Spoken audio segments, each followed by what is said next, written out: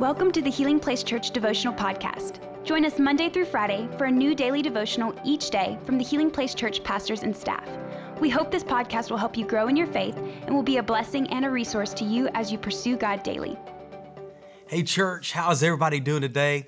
Always so good to be with you, spending some time together in God's Word. And as you know, we've been in a series with our devotionals called I Struggle With. And today we're talking about struggling with unforgiveness. And unforgiveness is something that all of us have dealt with at some point in time in our lives, whether, we've been hurt by something that somebody has said, we've gotten offended, we felt betrayed, whatever it might be, all of us have been hurt at some point in our lives. So how do we respond when that happens? Well, God's Word has some great wisdom and direction for us. And so we're going to read today in Colossians chapter 3, verses 13 and 14. So let's go ahead and read.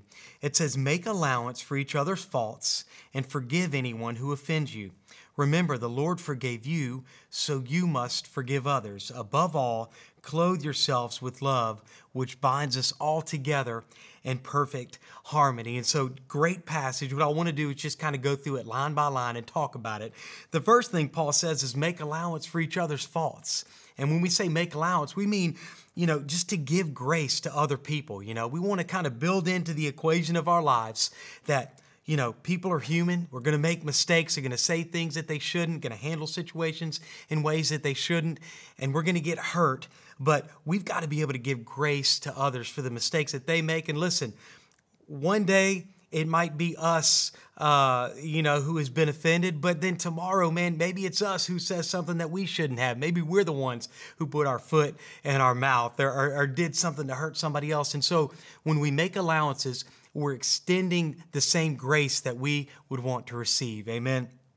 And so next he says, forgive anyone who offends you. And I realize that is easier said than done, but I'm so thankful for Jesus and that we have a Savior who doesn't just ask us to do things that he has never done himself. You think about Jesus, the sinless, spotless Lamb of God, totally perfect, completely innocent.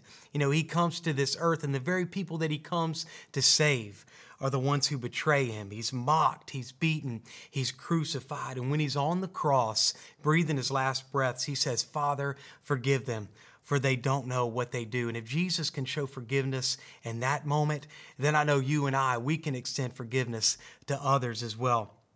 This passage, it goes on to say, remember, the Lord forgave you, so you must forgive others. And it's really hard to harbor bitterness and animosity and resentment when we have a good understanding of the way that Christ has forgiven us. And I know it's difficult. It's not easy just to let those things go. And honestly, it feels good sometimes to kind of hold on to those offenses. You kind of have this way of rehashing and reliving that offense and that incident over and over again. And it keeps those emotions stirred up. And it might feel good in the moment to hold on to that thing, but ultimately, it's not good for us. It's kind of like eating junk food, You enjoy it while you're eating it, but later it just makes you feel bad, and it's not healthy for you. And there's a statement that I've always heard when it comes to unforgiveness, an old quote.